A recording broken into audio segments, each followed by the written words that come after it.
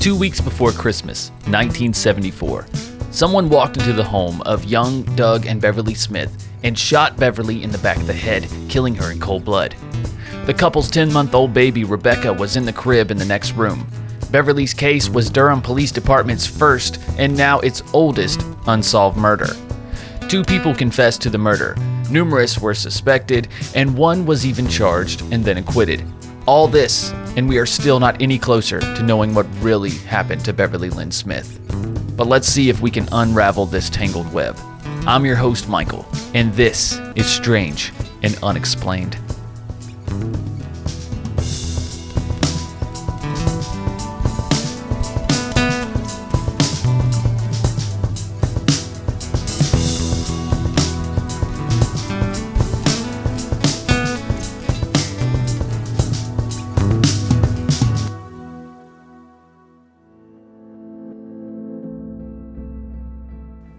On the morning of December 9th, 1974, Doug Smith recalled that he and Beverly had gotten up early to visit a home that they were interested in purchasing. After viewing the home, they ran some errands and then headed back to their home in Oshawa, Ontario. Doug washed up and took a short nap before heading into work.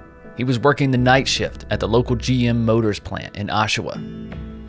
He remembers backing out of the driveway, and as he looked back towards the house, he saw Beverly in the window waving little Rebecca's hand as Daddy left for work. It was the last time that he would ever see his wife alive. Later during the night, when Doug gets a smoke break, he calls home to check on his wife and baby, and he did often since Bev hated being alone all night. The phone rang and rang and rang, but no one picked up. Another young couple who had just had a baby lived next door to Doug and Bev, and they had become quick friends. Linda and Al Smith, believe it or not, yes, more Smiths. And although they share a last name with the victim, they are not related. They were the next to receive a call from Doug. When Linda answered, Doug explained himself and then asked if Bev had perhaps stepped over to their house. But Linda and Al, who had just arrived home a few minutes earlier, hadn't seen Bev all evening. So Linda volunteered to walk across the street and check on the young woman. When she walks over, she finds that the doors are locked and she peeks through a window. It's then that she spots Beverly lying on the floor with a pool of blood around her head. She runs back to her house and tells Doug to come home immediately, then hangs up and calls an ambulance. Al Smith, who at the time was working for the local Humane Society, jumps in his work truck and pulls it into the driveway of Bev and Doug's home and throws on his beacon flashers on the work van in hopes of assisting the ambulance to find the house. When help arrives, the kitchen door has been smashed through. Al claimed that he did it so the men could get in, and they quickly realize that Bev is already gone. Police are notified and detectives brought in. By the time Doug arrives home, his house is surrounded by officials and onlookers. Baby Rebecca was still in her crib, entirely unharmed. This case was the first homicide for the newly formed police department there in Ottawa, and on this night, the responding officers were said to have been coming from a company Christmas party, and they reeked of booze. They reportedly contaminated the crime scene. For example, an officer put out a cigarette in her ashtray. And they failed to collect witness statements, and they lost key evidence. During the following investigation, it is revealed that Doug was a small-time pot dealer at the time, and that 6 ounces of marijuana was the only thing stolen from their house. They had many friends and associates, and many people who would come to the house to buy from Doug. According to Bev's family, she was growing uncomfortable with the dealing and was trying to get him to stop. At the beginning of the investigation, this was believed to be a motive, and Doug was thoroughly investigated, but ultimately cleared. His alibi being that he was on the line at the factory at work. Several men were brought in and questioned, but the case quickly went cold with very little physical evidence to go on. Then Detective Leon Lynch, the lead investigator on the case, finally caught a break when going back through witness statements and interviewing neighbors. When they interviewed Al, he retracted the fact that he kicked the kitchen door during questioning. He said he didn't touch the doors and that it had to have been one of the paramedics. He then submitted to a polygraph test, and the case began to spiral out of control.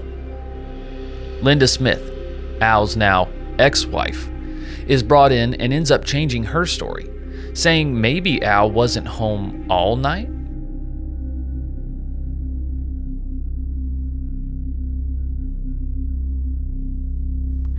Linda had become involved in religion at this point, and that is what drove the wedge between the two. Since Al wasn't interested in changing his lifestyle, it ultimately led to their divorce. Linda became close friends with a woman in her church named Janet Hales. Janet ends up sort of coaxing Linda to talk about that night, and is even employed by the police at some point and becomes a tool for them to feed information to and from Linda. Now, another man was also brought in. His name was Dave Monder, who Al was friends with back in 1974. He's interviewed, and he claims that Al went to Beverly's house the night of the murder and got an ounce of pot that night. Another statement that has changed many times in the last 10 years, mind you. Linda was arrested and charged with obstruction of justice. She had claimed in '74 that they were together all day the day of the shooting, which apparently was a lie. Linda is being fed tidbits of information by the police through Janet, and that's how she hears of Dave's story. All this together gets Linda to change her story again. After 9 hours of interrogation, she claims Al did go to Beverly's that night to get the bag of pot for Dave, and she was claiming that he had a gun with him when he went over there. She said she saw him carrying a rifle and saw him put it back in his truck when he walked back to their house. That led to an arrest in March of 2008. Al is now held on second-degree murder charges. Linda then claims she has some kind of mental block caused by trauma, and that's why she can't seem to recall what actually happened. So again, police employ, who else? Janet Hales, Linda's friend, to get Linda to quote-unquote confess what she knows about the night of the murder. This time the story goes as follows.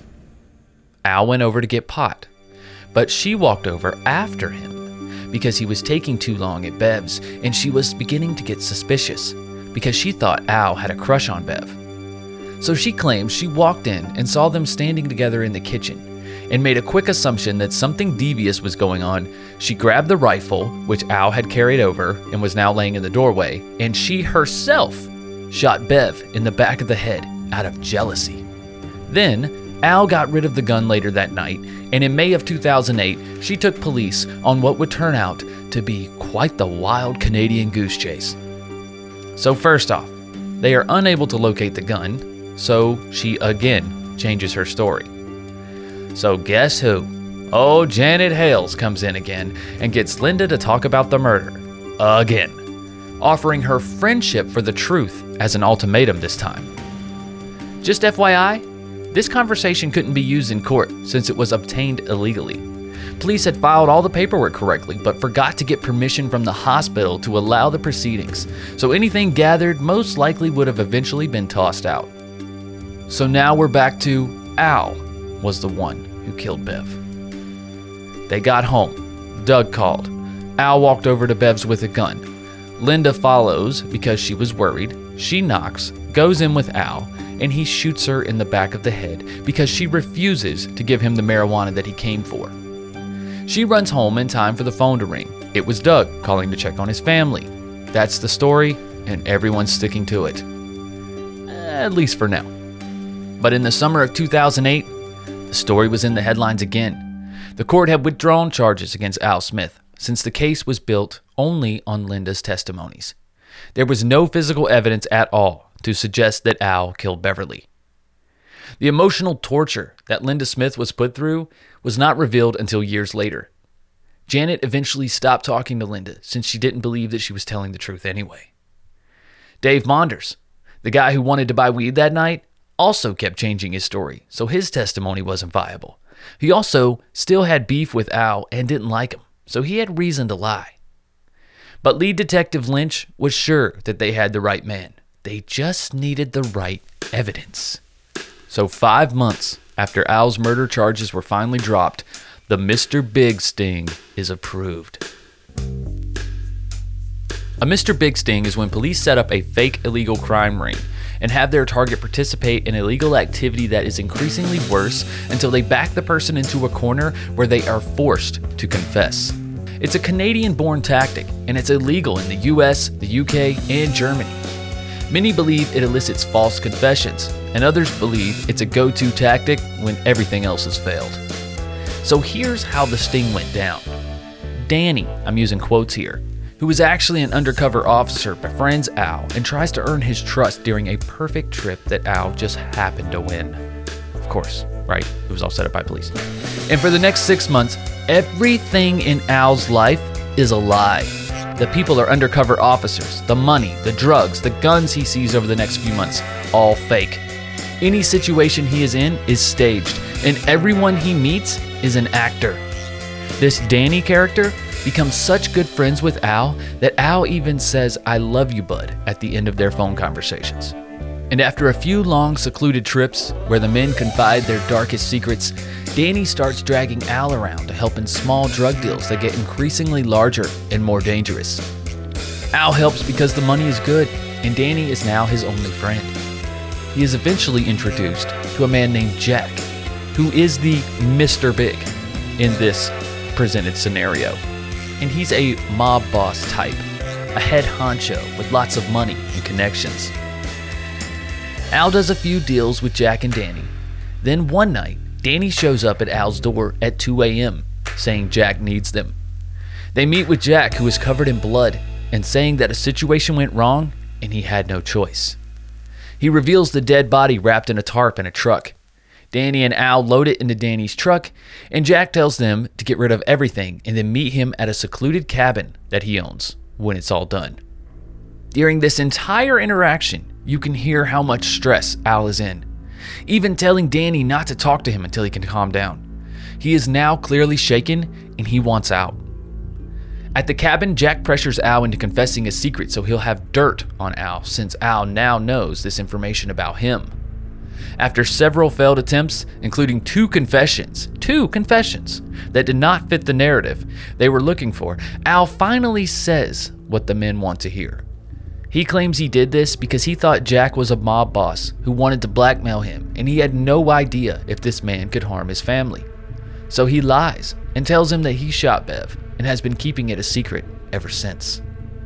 Interesting to note that he still gets key details about the murder completely wrong, along with giving the motive that he went to steal 40 pounds of marijuana. Okay? Doug never had that much pot in his house. But Al had done a 40-pound pot sale with his buddy Danny a few days earlier. So naturally, Al Smith is arrested again after the Mr. Big sting. He is now charged with first-degree murder. When he is arrested, Al is worried about Danny and asks detectives to get him out. The truth is revealed to him and his world is shattered. He remained in prison from December of 2009 to July of 2014. However, a motion to exclude the confession was filed by Al's defense team, arguing his right to remain silent was violated when he was recorded. The confession was coerced, and that he was too emotionally involved and dependent on the relationship that he had developed with this Danny character. A judge ultimately decided in July of 2014 to exclude the confession from court, saying, quote, "Information obtained in this manner would shock the sense of trial fairness to Canadian society," end quote. So the Crown had no case, and the charges were dropped. All of Beverly's sisters are convinced that Al is indeed the one who killed Bev, and they believe his confession about killing her was real. A month after the case was dismissed, stricter laws were put into place regarding Mr. Big stings and how they're conducted. And in 2016, Al and his legal team filed a $19 million lawsuit against the police department and the Crown, and there has yet to be a ruling announced. And Beverly's case, of course, is still unsolved.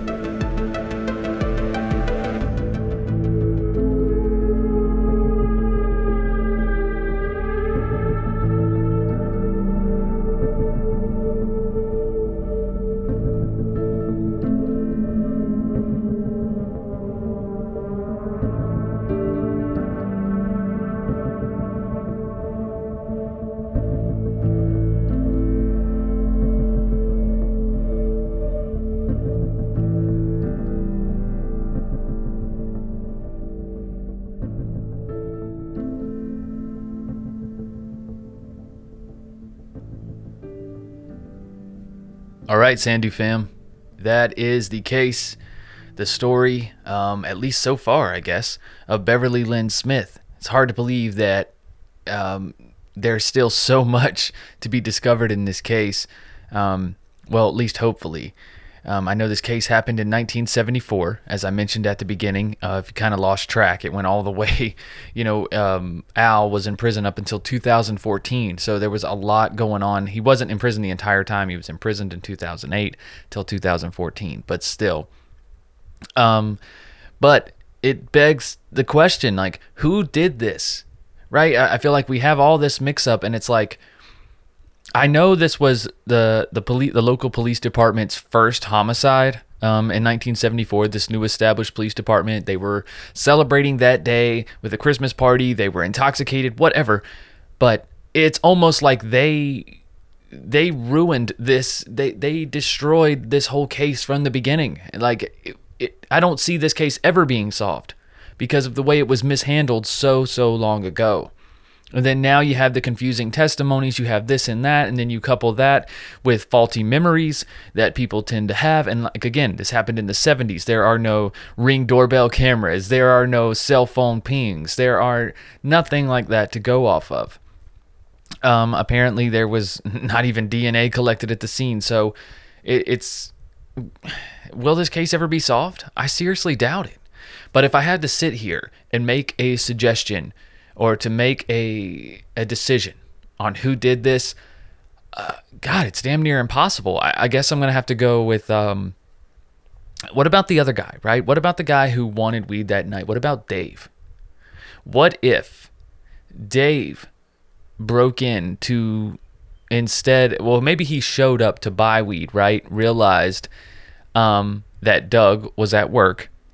So Dave decided, I'll just take all of it then. And Bev was there to try to stand in the way, and he shot her. He killed her. Who knows? And then left, and then Al was left to discover the body, pick up the pieces. But there are so many versions of the story where Al goes over there to get the weed and not Doug, which is weird, right? Where Al and not Dave. Dave was the one who wanted to buy the weed.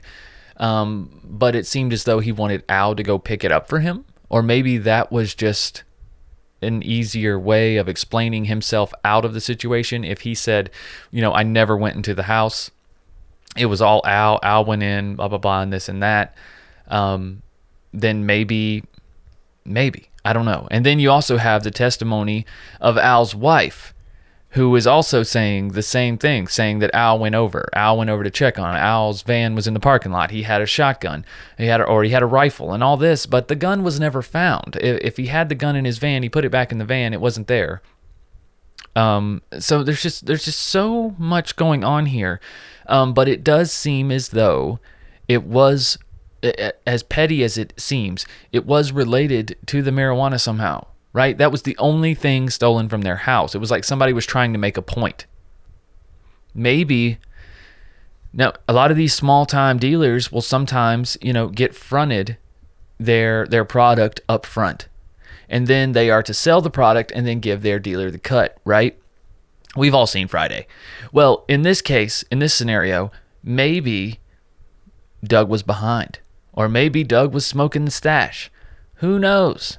Right? And they come to collect. He didn't have it. They sent him a message by killing his wife, which is pretty fucking intense for a pot dealer, in my opinion. But then took all of the marijuana as well. So it had to be somebody who knew where the marijuana was stashed as well, right? And that would put a little bit more blame, a little more focus on Al and, the rest of the neighbors, the other Smiths, Al Smith, his wife, and then also we have to consider old Dave. Maybe Al and Dave were in it together and didn't want to give each other up. No snitching type of deal. Who knows? But either way, what they did to Al during the investigation, setting up this whole Mr. Big sting and fucking with his emotions and all that, that is uncalled for. Like, that type of shit it's easy to understand why this Mr. Big sting is illegal in the US and in the UK and in Germany and all these other countries. because it's just flat out wrong. If you put someone in the right situation, you put their back up against the wall, they're literally going to say anything. We've seen this time and time again in coerced confessions in true crime. They will literally say anything with their backs against the wall, right? So you have to take all those confessions with a grain of salt. This reminds me of some experiments done by Darren Brown. If you guys haven't looked into his work, check him out. He's an English illusionist. This is a little bit from his Wikipedia profile. It says, Darren Brown is an English mentalist, illusionist, painter, and author. He began performing in 1992, making his television debut with Darren Brown Mind Control in 2000, and has since produced several more shows for stage and television. Okay, now this Mind Control show that he does is very much like the Mr. Big Sting. What he does is he targets one person and basically infiltrates their entire lives, their entire world. For instance, he took one man, a white man, I believe he was from Florida, if I'm not mistaken. But this man was terrified of heights, for one, and he was also a racist. He was extremely racist towards Hispanic people. And so Darren approached him, and he was like, basically, I can get rid of your fear of heights. That's kind of how he kind of introduced this whole idea. But without spoiling too much, he ends up having this man do something insane at the end of this show, at the end of this whole movie that he basically let this man play in. He didn't even realize he was being everybody in his life was an actor, and this man does something amazing that no racist would ever do by the end of this show. It's definitely worth checking out. But that reminds me a lot of this, and I also I'm conflicted with what Darren Brown does, even though he gets quote unquote confirmation, he gets permission from these people, right, that are involved, but he often lies about the goal of the entire thing, much like the Mr. Big Sting, right? Except for it's not prison or life and death situations like the Mr. Big Sting seems to promote. So, but very similar, and you can see. If you're unaware, if you think, oh, like this could never happen to me, if I would realize if people in my life were actors, please check out Darren Brown Mind Control, and it will change your perception. It's definitely worth the watch. I'm not even sure where you can watch it anymore, but it's the internet age. You can find it somewhere, I'm sure. But yeah, so what they did to Al was awful. The Mr. Big Sting, all of that shit. But on the other hand, if Al didn't do it, who did it? Who the hell did it? Who was there? Who was in that window of time? Who knew that Doug was a pot dealer? Who worked with him? I don't know. And then even the crazy story, right, of Al's wife admitting to shooting Bev at one time. During her initial confession, that's literally what she confesses to. The fact that she goes in, she sees them together, and shoots Beverly out of jealousy. And now imagine this. Let's say this does happen. And then Al doesn't want his wife to go to prison, right? They have a newborn baby at home as well. Maybe he covers for her. Or maybe that's why there was never any physical evidence tied to him, was because maybe he wasn't there at all. Maybe his wife, Linda, was the culprit all along.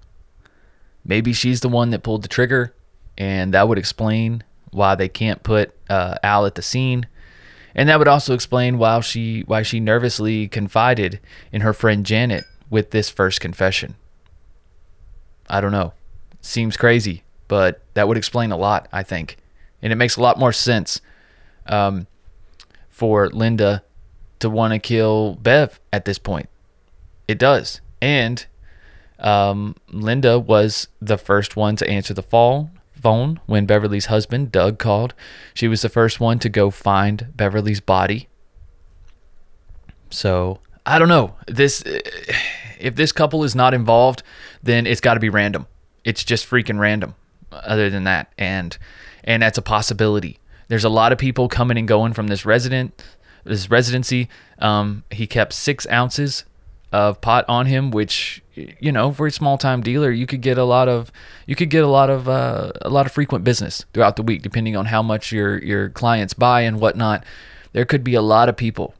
Maybe Doug just let the wrong person in his house one too many times. Who knows? But, more so than most weeks, I am really interested to hear what Lauren has to say. So, without further ado, let's jump into this week's Lauren Synopsis. It's time for Lauren. It's time for Lauren Synopsis. Breaking down the case like cardboard boxes. It's time for Lauren. It's time for Lauren Synopsis. Breaking down the case like cardboard boxes. It's time for Lauren. It's time for Lauren Synopsis. Breaking down the case like cardboard boxes. What's up, people? Lauren here to get my thoughts on this week's Strange and Unexplained. The Unsolved Murder of Beverly Lynn Smith from 1974. And The Unsolved Murder of Beverly Lynn Smith is actually the name of an Amazon docuseries that was released in 2022. It's 4 parts, and I watched all of it just to do this synopsis. You're welcome.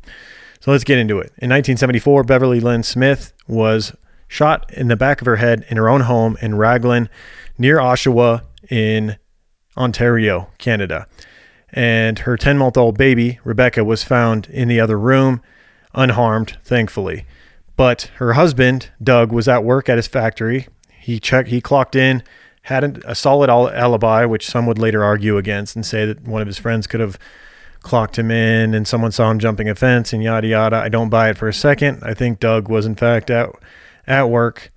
That being said, Doug likely played a role in her murder, not intentionally, but he was apparently selling allegedly large quantities of marijuana, which may have brought some unwanted attention.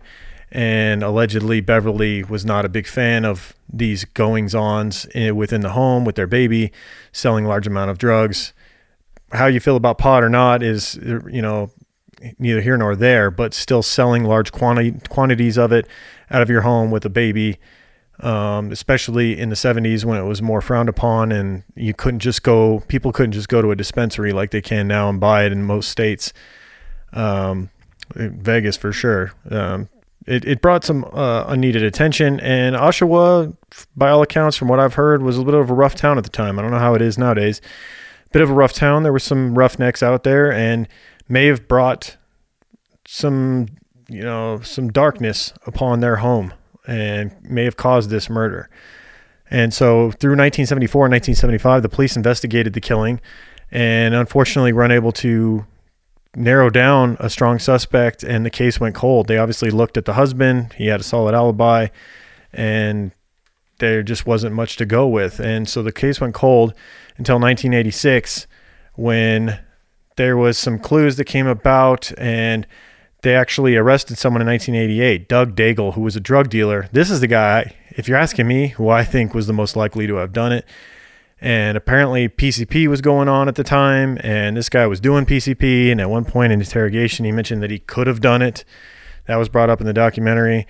He had motive to do it, money, drugs, having been on drugs himself, and stuff stronger than marijuana. Very easily could have done it. To get, I guess there was 6 ounces of marijuana missing from their bedroom. There's your motive right there. Even though most of the house was untouched, the kitchen was untouched aside from Beverly's body laying on the kitchen floor. There's your motive. But of course, the police wanted the easy target. They wanted the neighbor across the street who actually, along with his wife, phoned the police and put on siren lights on his truck to draw the police in. Why would you do that why would you draw more attention and get the police there even quicker if you had done this? In my opinion, that was the first red flag as to this guy didn't do it. And then when you bring in the polygraph test, which I hate, I despise, the more I learn about true crime and the more cases I study, the more I hate the polygraph test, because it just seems like it's just so poorly done so often, and it's so indecisive and inconclusive. And oftentimes the polygraph expert tells the detectives, well, he could have been deceitful on this, and they just run with that because that's what they want to hear, of course. And then they go, well, there's some doubt now cast onto this character according to this machine, and therefore he did it, and let's basically drill him and do whatever it takes, including a very dirty sting operation called Mr. Big Sting, which has now been banned in Canada, the U.S., and it involved some pretty impressive acting on the part of detectives and other people, and a very elaborate and extensive, drawn-out, long game of earning this guy's trust. The neighbor across the street, Alan Smith, no relation to Beverly, just happened to have the same last name and live across the street. They just got their sights on this guy because, he was a little bit of an odd duck and a weird character, and then his wife didn't help very much by kind of degrading his character as well. But they gain his trust. They get some guy to be his friend and go fishing with him and all this stuff. And then they get him involved in this fake drug operation where he's making easy money selling pot to other drug dealers. There's a fake murder that takes place. You know all of this after listening to this. And they get him through fear and coercion to admit to this fake drug dealer, basically with a gun to his head, not, more hypothetical gun than actual, but I mean, nonetheless, he's in the room with a guy who's supposedly very dangerous, already killed someone. They had to get rid of this body for this guy, supposedly, which is all fake, it turns out. He didn't know this. He thinks this guy is seriously dangerous, and he's willing to kill him if he doesn't give him something worthwhile. Therefore, what would you do? I'm asking myself watching this. I would absolutely say some shit like this. If it comes down to I'm trying to survive the next 5 minutes with this guy that would easily kill me and not even think twice, supposedly is what I'm thinking. I would tell him some shit like this. I'd be like, who do I know that was killed? Oh, my neighbor across the street was killed. I can just tell this guy did that. It was well known in this town, this murder. It was well known that I was across the street from her. It's just an easy out, and they knew it. That's why they set this whole thing up. So, of course, they get that audio of him saying that he did that for him trying to just save his own ass in the moment. They use it against him. He ends up spending over 4 years in jail awaiting a trial, and thankfully the judge decided that this shit was dirty because it was, threw it out. And unfortunately, we still don't know who did this because they focused all their energy, their time, their tax dollars on the wrong guy. And I think many people involved knew all along that this was unlikely the actual killer. But they just went along with it. And that's a lot of problems with everything in our societies these days is people just go along with shit for $1 or whatever. And they have no morals and scruples, and they just do it. So unfortunately, someone like Doug Daigle, Doug Daigle, who was the drug dealer, who I think was much more likely, they just turned their attention away from this guy. I can't say definitively did it, but I think he was a much stronger suspect than the old guy across the street. So Alan Smith, he spent many years being hated, and I think it's really unfair. Obviously, Beverly's family members, including her twin sister, they lost someone very close to them, and they're hurting. They've been hurting for over 40 years. I get that, but at the same time, to sit here and say definitive statements like I would never confess to a murder that I didn't do, it's honestly just, it's naive, and it's kind of ignorant in my opinion. And I'm sorry for their loss, but at the same time, like you don't know that, you can't say that because it happens. It's happened many times. Many times people have confessed to a murder they didn't do. Under pressure, we've seen it time and time again. And also, this is a different kind of pressure. Like, I think not only would people do it, but most people would have done what Alan did in that situation where you think you could be killed if you don't give this guy what he wants. That's the scenario they created.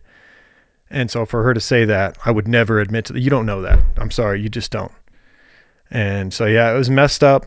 And unfortunately, the real killer is still out there. But crazy case. We easily could have done this on True Crime Guys. There's plenty there. But I can't wait to hear Michael's take on it on this episode. And that's my thoughts. Hope you guys enjoyed it. See you next week.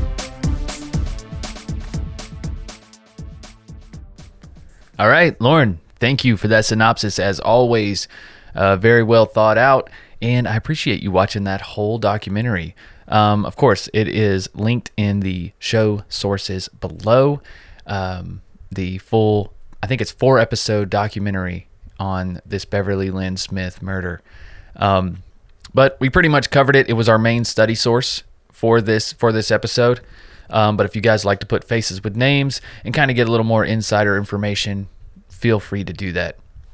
Guys, if you enjoy this podcast, if you enjoy the retelling of these stories, please consider supporting True Crime Guys Productions at patreon.com/True Crime Guys, where for just $5 a month, you guys can get access to everything we create. We create multiple shows a week. If you're unaware, on the free platform of True Crime Guys, new episodes come out every single Wednesday, and of course they come out on Mondays here on Strange and Unexplained. But if you join Patreon, you'll also get Strange Shorts with me and Andy every single Monday. Every 4th episode is released on the free platform if you want to go and check those out and see how those are.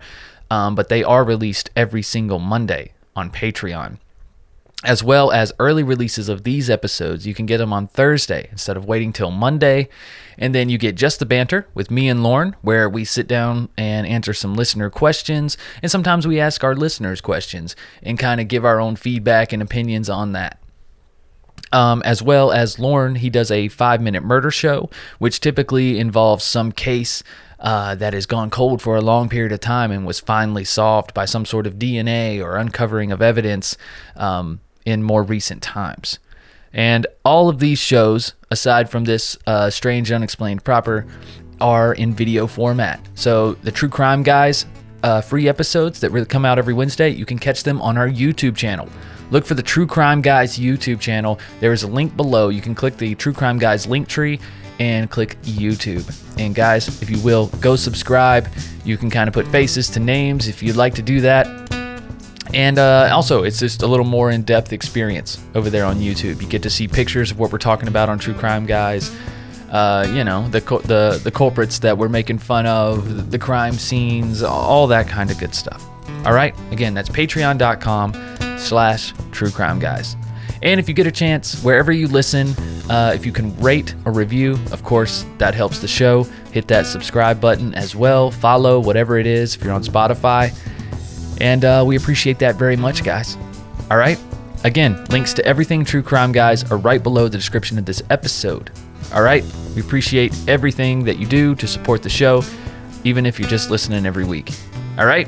Well, until next time, guys, be strange. Just don't be strangers. See ya.